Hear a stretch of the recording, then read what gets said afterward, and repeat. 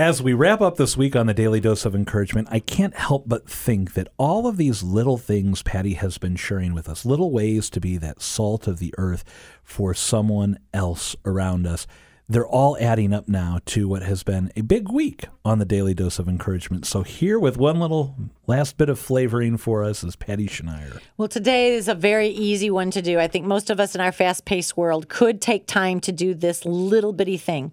Here it is. Choose someone to pray for today. Someone in your family, a friend, an old friend, just somebody right now. Who pops in your mind when I say, choose someone to pray for today? Okay, think of that person. And then text them and actually let them know. Could be totally random, but you might say, I just want you to know you came to my heart today and I am praying for you. Hope you have a great day. I often do this on birthdays and feast days. For example, I have a friend who's born on the feast of St. Paul, Miki, and Companions. I know it. February 6th, that's her birthday, St. Paul, Miki, and Companions. So on that day, happy birthday and happy feast of St. Paul, Miki, and Companions. Whatever it is, for you, how can you remember to pray for certain people in your life, but then let them know just by texting them and saying, just want you to know, I'm thinking of you today and I am praying for you today. It's a little way that we can let people know that we love them.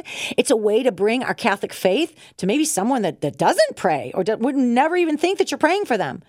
And it lets them know that you're thinking of them and that you're lifting them up to the Lord, which is a beautiful thing to do. It's a little thing, but we could all do that. Who randomly do you want to pray for today? And then text them and let them know.